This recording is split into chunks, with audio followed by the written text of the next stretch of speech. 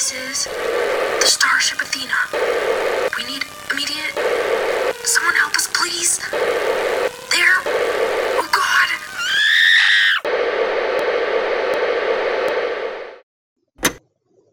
God. This was the last message that anyone on Earth heard from the operators on the Starship Athena. At 2:13 a.m. on Monday, September 27th, 2021, the head station received this emergency call.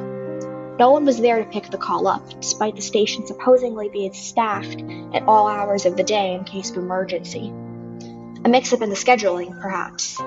That is only one of the many mysteries surrounding the Athena. Later that day, a shuttle was supposed to bring supplies to the Starship.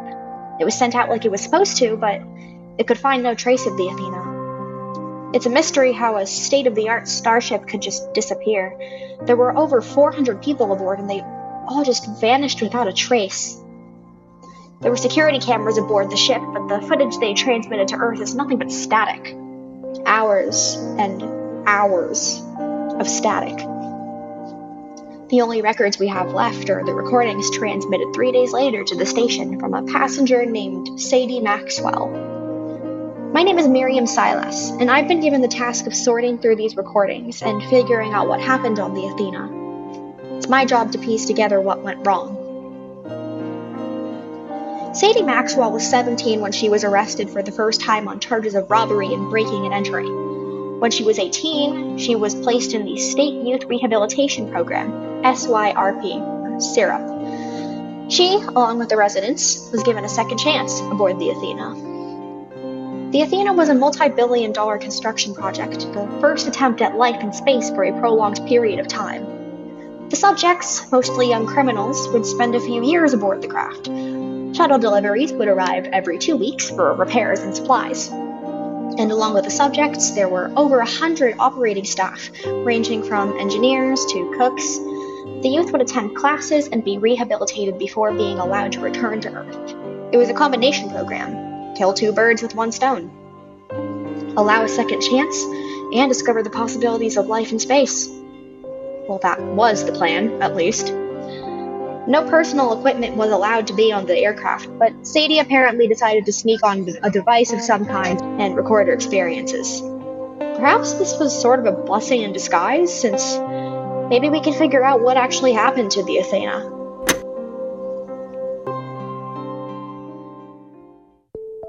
Yes, I will. Thanks. Finally, some peace and quiet. So, this is Sadie, obviously. What's up? I'm on the Athena now. It's nicer than I thought it would be. I even have my own room, which is cool. Syrup, SYRP, is pretty nice, I guess. Better than sitting in a dark prison cell. Dresser, twin-size bed with white sheets, closet, desk, even a shower, wow. Clothes, pens, shoes, and everything. They said we couldn't bring our own belongings, like nothing at all, but I did. Obviously, that's how I'm recording this. I don't know why I brought this, maybe to listen to it later or send it to posterity. I don't know why I'd want to, though. Okay, so I'm exploring the Athena now, and this place is much bigger than I thought it was. 3 floors, large windows overlooking the vast darkness. Never seen anything like this before. Is this what the Earth looks like from up above? I've seen pictures of it, the ball of blue and green, but it's more beautiful than I even imagined that it was. Most of them are the musings of a young girl. She records often, probably sometimes by accident. Can anyone tell me what Mark Twain was saying in this passage? What does he mean by this word? Literature, one of the rehabilitation and re-education classes. Day 4. It's really cold in my room. I think I'm gonna get maintenance to check on the heating unit. Oh, wait, I forgot to turn off the lights in the bathroom. Day 10. Classes are really boring. We have so much homework. I swear I hate this.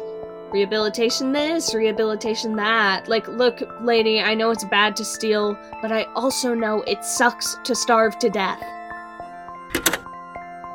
I'm so bored right now. Ugh, there's nothing to do up here. I've explored everything, snuck into a bunch of places. There is literally nothing to do.